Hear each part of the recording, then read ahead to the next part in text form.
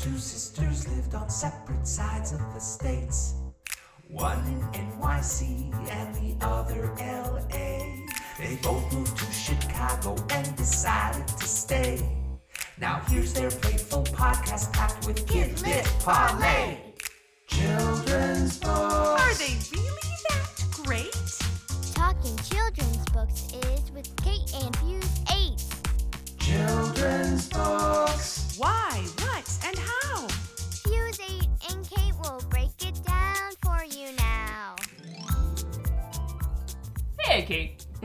It's above 90 degrees. Yeah, we went from being super cold to super hot. Could go back to super cold tomorrow, but you know another day when it was super hot? When? 4th of July. Really? It was. You weren't here? No. Oh, it was super hot, but guess what I got to do? What? I got to march in a parade. Ooh. I did, with the library. Oh. With their book cart drill team. This is... Handing out books to little children on the route. Yeah, I went from sort of not really jealous to Yeah. absolutely not jealous. With my 2 small children on bikes.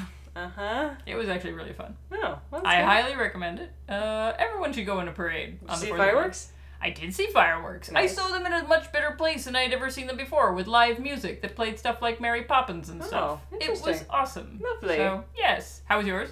I went to Minneapolis. Nice. I did not see fireworks. Well, I saw Ooh. maybe a couple from afar, but I have a dog that is absolutely petrified of fireworks. Who So knew? whenever a firework went off, he would run for his life. Who So was the dog that initially was afraid of everyone in the world would actually be afraid of fireworks? yeah, who'd have thunk it? That's a weird one. Yeah. That's weird. You know what else is weird? What? This podcast. Yep. That was a transition that sort of worked. I believe on the very first episode of our podcast, I say, "You're so weird." Yay! Well, Yeah. then consistency is key, my friend. Yes. And we are consistent because what do we do on this podcast? We discuss children's picture books. And why do we do that? Because we want to. Correct. And what do we hope to attain? Information? About Things? quality, Kate. Quality. Oh. We're attempting to determine the quality of Oh, the yes, books, yes, yes, and yes. if they have any. Sure. Because they may have at some point, but then lost it over the years. So we are going to determine if they are classics Or crap. Right. Yeah, exactly. Today's book begins with an editorial, What now? a literal editorial. What? So there's this book about children's books called Hornbook Magazine. Okay. Recently they were... It's a book called magazine? Nope, it's a magazine called Book. Okay. Yay, we're all clear now. A horn book. We could go into what a horn book is, but it's a whole long thing. so. Okay. Needless to say, there was an editorial in that. And in the editorial, well, they were talking about the Coretta Scott King Book Awards, which are given to Black and African American authors and illustrators every single year of children's books. It's a good award. And they were interviewing Linda Sue Park, a Newbery winner, who is an author. And it mentions how many young, diverse writers these days say they were inspired to write by the absence of books about themselves.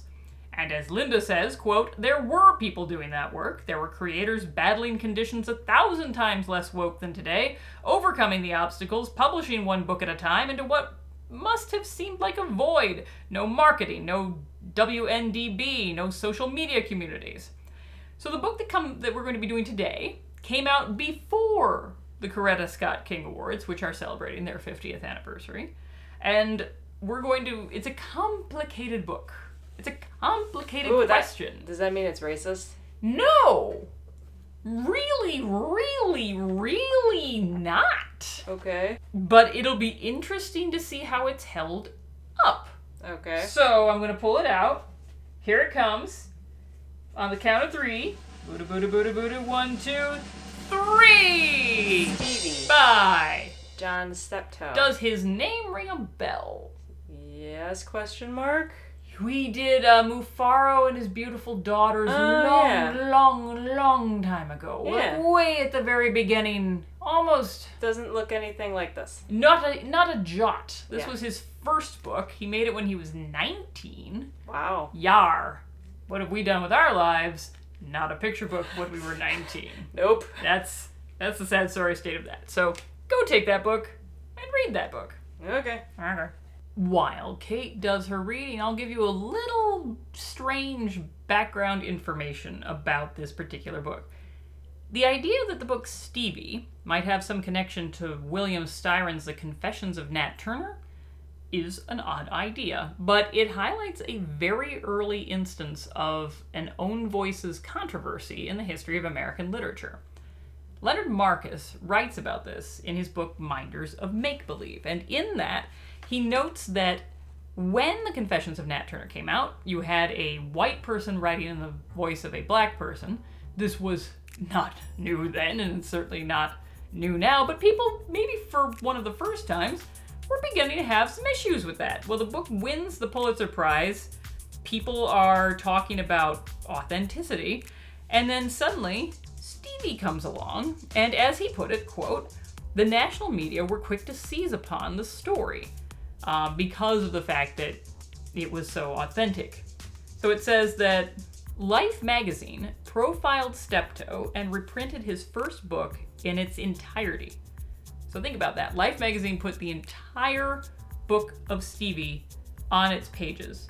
Grandiosely, he says, proclaiming that Stevie, quote, ushers in a new era of realism in children's books. Very interesting. Back.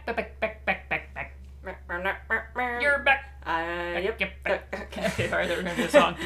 You are back. Yes. You have returned. I have. You've read a book. I did. It did not take long. It did not. This is interesting to me. All right. Did you think it would take longer? I thought it might. I don't know. It's not a very long book. Oh, okay. Well, then maybe it wouldn't take that long. Yeah. I don't know. So I read this book Mm-hmm. called Stevie. Stevie. I wasn't sure if it was Stevie or Little Stevie. It's Stevie. It is Stevie. It's just Stevie. Yeah. No little There's about no it. little. Is there a little in the text? Is it called? Yes. Oh. Yeah. So interesting that they did not call it Little Stevie. I mean, I think the very last line of the book is the last line of the book is Little Stevie. So that's Aw. why I thought it was gonna be. Yeah. No, apparently not. Nope. So the story starts off with this kid and his mom. Right. And the mom is like, hey, you know, Mrs. Mack, I'm going to keep her little boy while she works during the week. And she says, and I thought this was interesting, he'll stay all week and his mother will come pick him up on Saturdays. Saturdays. Yeah. So I'm like, okay, Mhm. what kind of arrangement is this? Right. Where you're going to be watching this kid not just for a week, but multiple weeks. Yes. And then... Well, multiple days during the week, except for one day, right? Well, right, but then every Saturdays. But then means he's back on Sunday, is what it sounds Right. like. Right, okay. So then the next day, the doorbell rings and Mrs. Mack comes with her child. And I'm looking at, you don't see Mrs. Mack from the neck up, but you see her jacket. And I'm like, oh, Mrs. Mack has money. Does she have money? This to me looks like someone who has a nice jacket, who has money, and maybe Robert's mom, Robert being the main character, has his mom working as a nanny. Maybe. And also, it seems like this kid is going to stay at night, Yeah, too. he's definitely staying at night. So Yeah. that's why, I don't know if nanny is necessarily right, but it's definitely a caretaker. It's definitely a caretaker. I'll tell you what all the reviews called the situation. They called it a foster care situation. Oh. Yeah. But Which totally changes it entirely. foster care, but that doesn't make sense if you pick up the child once... And the child calls his mom mother. Right. But that is the case with foster care, not adoption or something. It's foster care. So you have a parent somewhere, but someone else is taking care of you in the interim. Oh. I think that's what the situation is. Though usually with foster care, the child, when we think of it, we think of the child being taken from their parent where there's like a bad situation and the child has been removed from the parent and has been put in a home.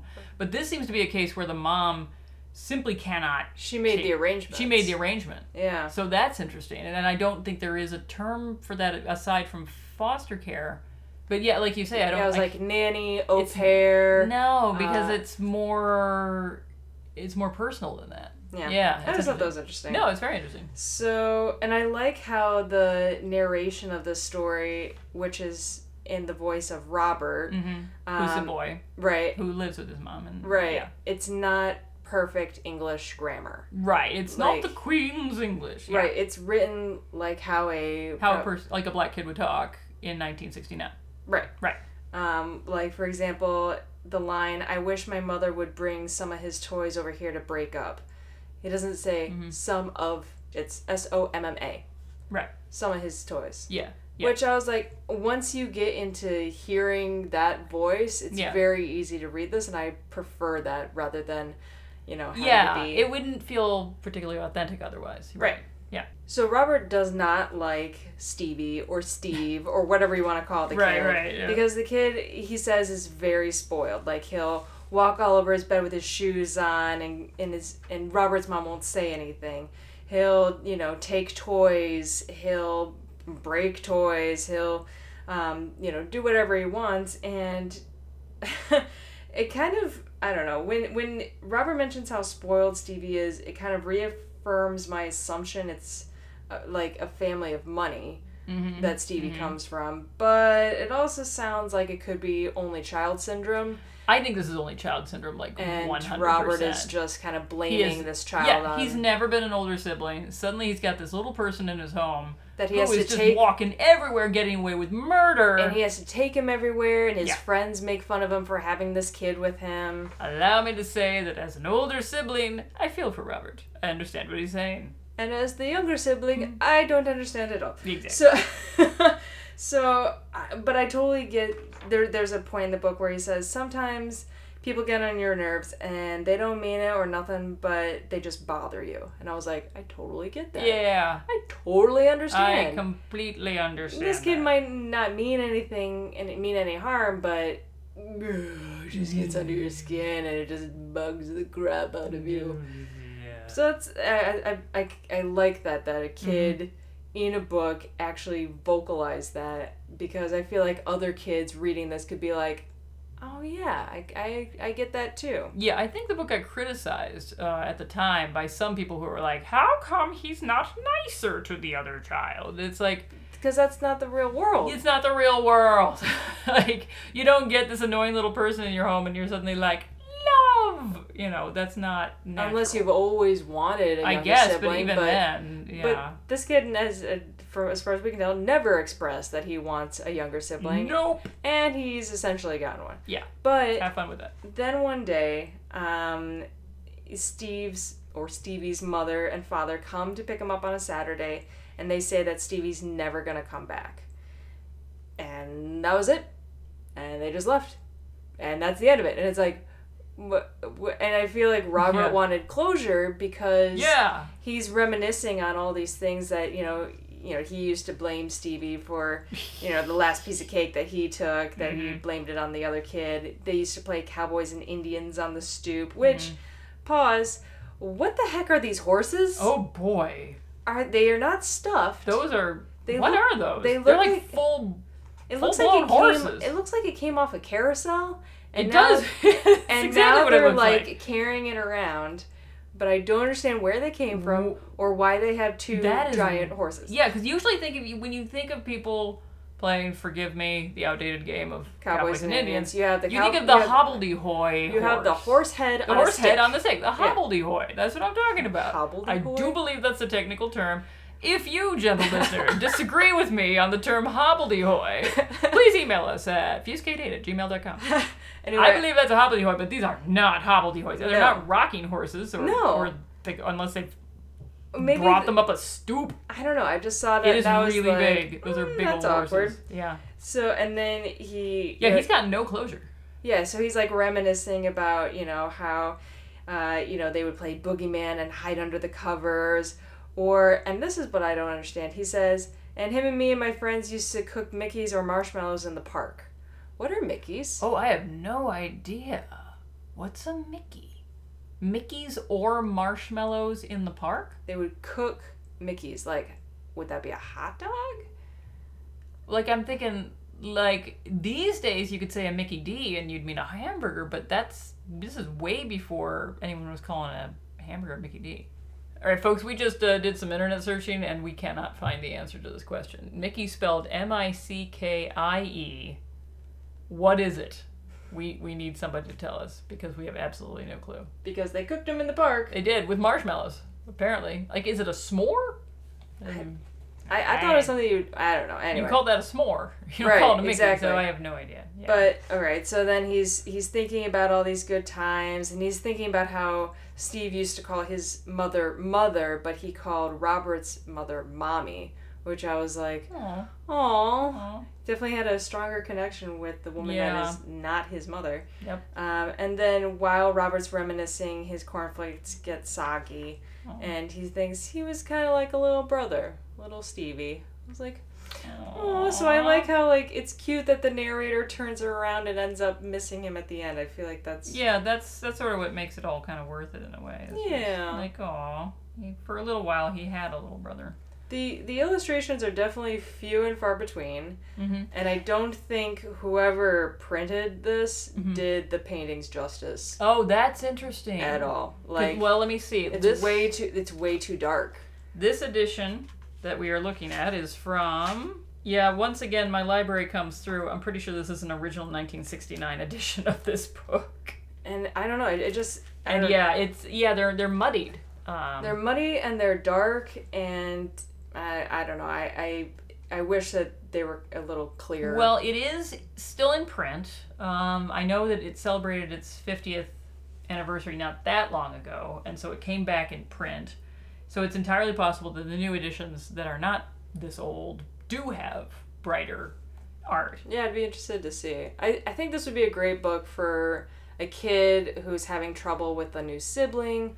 I mean, regardless of race, I think that this can apply to anyone at any time. The only thing that I feel like it really dates the book is the Cowboys and Indians part. Totally dates it, and possibly the Mickeys and marshmallows in the park. But, Right, yeah. But yeah, I agree. The gun, there's also a gun in that scene, Right. which doesn't fly quite so well these days. Right. So apparently the artist that he really liked, this John Steptoe guy, was an artist named Georges Rouault. Are you familiar with the art of Georges Rouault? No. I just looked at it and I can see it. Oh, yeah. When you look at it, you're like, oh, the shaded eyes, Yeah, the blocked... the flat composition. We'll have the to put on colors. Instagram kind of like a side-by-side Yeah, I comparison. think it, because once you see it, you're like, oh, You can totally see the okay. inspiration, yeah. It's totally the inspiration for that art style, and of course, which he of course changed multiple times. He was so talented; he could do so many different kinds of art. Yeah, But this doesn't is- look anything like Mufaro's Beautiful Daughters. which in turn doesn't look like. I think he did a book called The Tale of the Jumping Mouse, and I think he did When Daddy is a Monster sometimes, and they all have different That's cool. art styles. Yeah, he was extraordinarily talented. And I want to say, foster care children in picture books do not appear in this day and age. I have never, ever run across a picture book about foster kids. I have run across the occasional middle grade novel, but not picture books. So this book, to this day, is covering a topic that they don't If cover. that's what this is. Yeah, And if that's what it is, because they never used the term, but was that the term in 1969 anyway? God only knows. I don't know. It just seems like a very natural situation that obviously would occur. I mean, it's you may either not that have- or the family has money and Yeah. they just... And that could be too. That wasn't what anyone assumed, but it could well be the case. So the fact that this book even came into publication, we could argue what is the first book by an African American about African Americans in picture book form. It's not this, but this is kind of regarded as one of the first in a lot of ways. And how did it even come to be? Well, there was this editor named Ursula Nordstrom.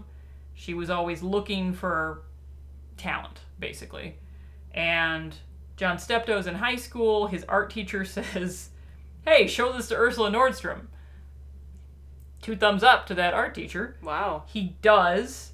She immediately, just goes for... He just shows her his paintings. He doesn't even have a story. And then she kind of, works with him to develop and craft the story. But the sad thing is they only made 2 other books besides this together, and then no more. No more books after that. He made other books, just not with her. So, Okay. yeah, it's kind of an interesting how it began. And of course, his son, Javaka Steptoe, won a Caldecott for a picture book biography of Basquiat a couple of years ago. He himself never won a Caldecott award. He got honors, I think, for Mufaro and possibly something else. But he never got the gold, and then his son got the gold, which is good because he died super young of, I think it was a drug overdose. Oh dear. I know, which is very sad. Kirkus gave it a star in 1969, and what I like about Kirkus is you can actually look up their reviews online. And so I read the review, and it's pretty good. I guess the best part is to say, the paintings have the strong contours, glowing colors, tight composition, and flat planes of Rouault. Yes, they do. They could be displayed independently, but separated by 2 pages of text, they succeed, except in one case, in solidifying and projecting the emotional undercurrent. In a word, eloquent. Yeah, again, I wish it was, like, brighter. It's so muddy. What's the one case where the art doesn't work? Good Is question. it the horses? It's got to be the horses on the stoop, right? I don't know. Like, what did they consider a complete and utter failure in terms of art? I am fascinated. Because the way they say it is clearly, like, we all know which one of these pictures doesn't work. And I'm looking at it and I'm like, I literally have no idea what you're talking about. Yeah, I got no idea. I'm just flipping through right now and I'm like, they all look pretty good to me. That's one person's opinion. That doesn't matter. Anonymous reviewer's opinion, yes. People liked giving this book away for free. Life magazine printed the whole thing in its entirety in 1969. Cool. And, this is cool, I was doing a little research on this. If you look it up on YouTube, there's a 1969 Sesame Street bit where Gordon, the one with hair, because he was the one who came on in 1969, reads the entire book. Wow. So I'm going to put that in the show notes, because it's pretty good. Cool. So now, ratings time. Yes. Yes. So, I wish I had a better print job, as I said. Yeah, I agree. But the narrative and the story, I really like. And I also like the unanswered questions, like, why does Stevie not like his mom? Mm-hmm. Why did they go away? Why did Robert's mom take care of them? Because when you're a at kid, all? nobody tells you nothing. Yeah. I mean, when you're a kid, like, things just happen to you. The world is thrust upon you. You're given a little kid who lives with you. Now the little kid's taken away. Why? Yeah, we're not going to tell you. Yeah, and I like the unanswered questions. Yeah, I do too. It's totally honest. And I like how, I like the voice of the narrator. I just think, I gave it a 7.5. I like it. I would agree with you. I would, you know what? I think that's a really good number. I'm also going to be a 7.5. Sweet. So this is definitely a classic. Definitely a classic! Yay! Woo! That's nice. We haven't had a clear-cut classic in a while. Yeah. So that's good. Letters time. Do you remember on the Where the Wild Things Are episode where I said that Ursula Nordstrom, same editor as Stevie, she said in a letter to Maurice Sendak that her assistant Fran Minushkin had suggested that maybe you would want to change that last word of the book to warm instead of hot. Yeah. So Fran wrote in. Oh. Fran's a buddy. She's got good stories. Fran says, Betsy, it has taken me years to discern the sneaky cleverness of Miss Nordstrom. She told Sendak that the suggestion to change the word hot to warm came from me, so that any anger from Mr. Sendak about this cockamamie idea would be directed at the foolish young editor who suggested it instead of his awesomely brilliant boss who can do no wrong. Yes, that's how tricky she was. And I said, I knew it! It seemed weird that she'd do it this way. Did he see through the ruse? And she replied, I think he read Ursula's letter and dismissed the suggestion within the blink of an eye. He and Ursula knew the book was perfect. Why she bothered to write the letter is the really odd thing to me. And I agree with that. That is sneaky. It's sneaky and strange. Thank you, Fran. And then Laura wrote in. She said, I just listened to your Where the Wild Things Are episode. I can't believe Kate didn't notice the changing phases of the moon. My husband and I have had huge philosophical conversations about the time frame in which all of this is happening and whether it is reality or fantasy. I personally believe that Max actually sailed away, and his mother has been putting dinner out for him every night. That is the most terrifying interpretation of that book I have ever heard. Yeah. Because I have never even noticed the moon changing. I I'm gonna have mean, to go back and look at the book. I noticed it, but I didn't say anything. Yeah. Oh, well, there you go. Well, Judy, I actually also mentioned it too, and she said that she read a blog post in the Tales of an Elementary School Librarian titled Waning Crescents and Wild Things, which is also about the changing mood. So I will include a link to that in the show notes. Cool. And finally, Sarah wrote in with 3, maybe 4 different, just one, Oxford English Dictionary definition of rumpus, which goes back to the 18th century. Oh, So he most certainly did not make up that word. Yes. No. Not even slightly. No. Grown-up things we like. I saw Toy Story 4. Oh, how was it? I missed it. Oh my gosh. My kids saw it without me. You need to go see it. I do want to see it very, very much. It's very funny. It's a Aw. lot funnier than I expected, and the henchmen are scarier than the villain. I've heard that. The ventriloquist dummies, right? Well, you gave it away. Well, they're in the trailer. Everybody knows they're in the trailer. Oh, they're terrifying. They scared me for like hours after the movie. And there's kind of like the joke that they don't talk. Like you think of a ventriloquist, like the whole point of a ventriloquist dummy is to talk, but they do not. Yeah. I mean, the way that they kind of tied the story together, I thought that it was going to end at 3 and that was going to be it, but I really liked how they tied it. It's really not the kid's story. It was never about Andy. It was all about Woody. Yeah. So really, Toy Story 4 is all about Woody's story. That's good. I highly recommend it. It's super sweet. And you have to stay for the very end of the credits. Oh, good Because to they'll know. have things like in between the credits. Yeah. Stay until the very end. Okay, that's Yeah. good to know. Yeah. All right. Excellent choice. Mine is, so this is a children's book in my hand. It is Midsummer's Mayhem by Rajani LaRocca. It is a adaptation of Midsummer Night's Dream, where it sort of takes, remember, in A Midsummer Night's Dream, the whole fight between Titania and Oberon is over this changeling boy that she got from a friend of hers in India. So this is an Indian-American take on it, where it's contemporary and a girl befriends, well, let's just say it's very Indian-inspired and very Midsummer Night's Dream-inspired. And it has recipes in the back. Huh. And there was one that I wanted to try, so look what I got for you. Did you bring me cookies? I brought you 3 cookies, and these are going to sound weird. I can attest they're delicious because my children are mad at me for taking any of them away from them. These are, I kid you not, chocolate chip thyme cookies with citrus zest. So, yeah, and I think I asked you, did you do fresh or dried thyme? Right. So this is fresh thyme. Okay. And the first time I made them, it was with orange zest. This is with lemon zest, which I feel like apparently that you would can be- also do. I feel like that would be good. I would think orange would be better, but as it turns out, these are quite good as well. So you will have to try them and see. And she did make them up. So this recipe is original to this book. You're going to have to read Midsummer's Mayhem and check it out of your library or buy it to get the recipe. But hey, fun fact, the book is really good too. Sweet. Yay! Awesome. Literally. Yeah. So I did like a sort of kids movie. You did a sort of kids These are book. these grown-ups made these things, so it's totally cool. Totally. Kids aren't allowed to bake and take themselves to movies by themselves. Moving on. I feel like we need to do another crappy book. We've done like Okay. I feel like we've done. I'll find you a nice crappy crap book for next week. Yeah, maybe something that makes me angry. Okay, I'll see what I can do. Maybe something sexist. Ooh. I'll see what I got. All boy. right. Oh boy. Until then, I've been Betsy. I'm Kate. Bye. Fuse 8 and Kate is a Fuse number 8 production. You can reach us at fusekate8@gmail.com. You can follow our podcast on Twitter at Fuse_Kate. You can follow us on Instagram at Fuse8Kate. That's Fuse number 8Kate.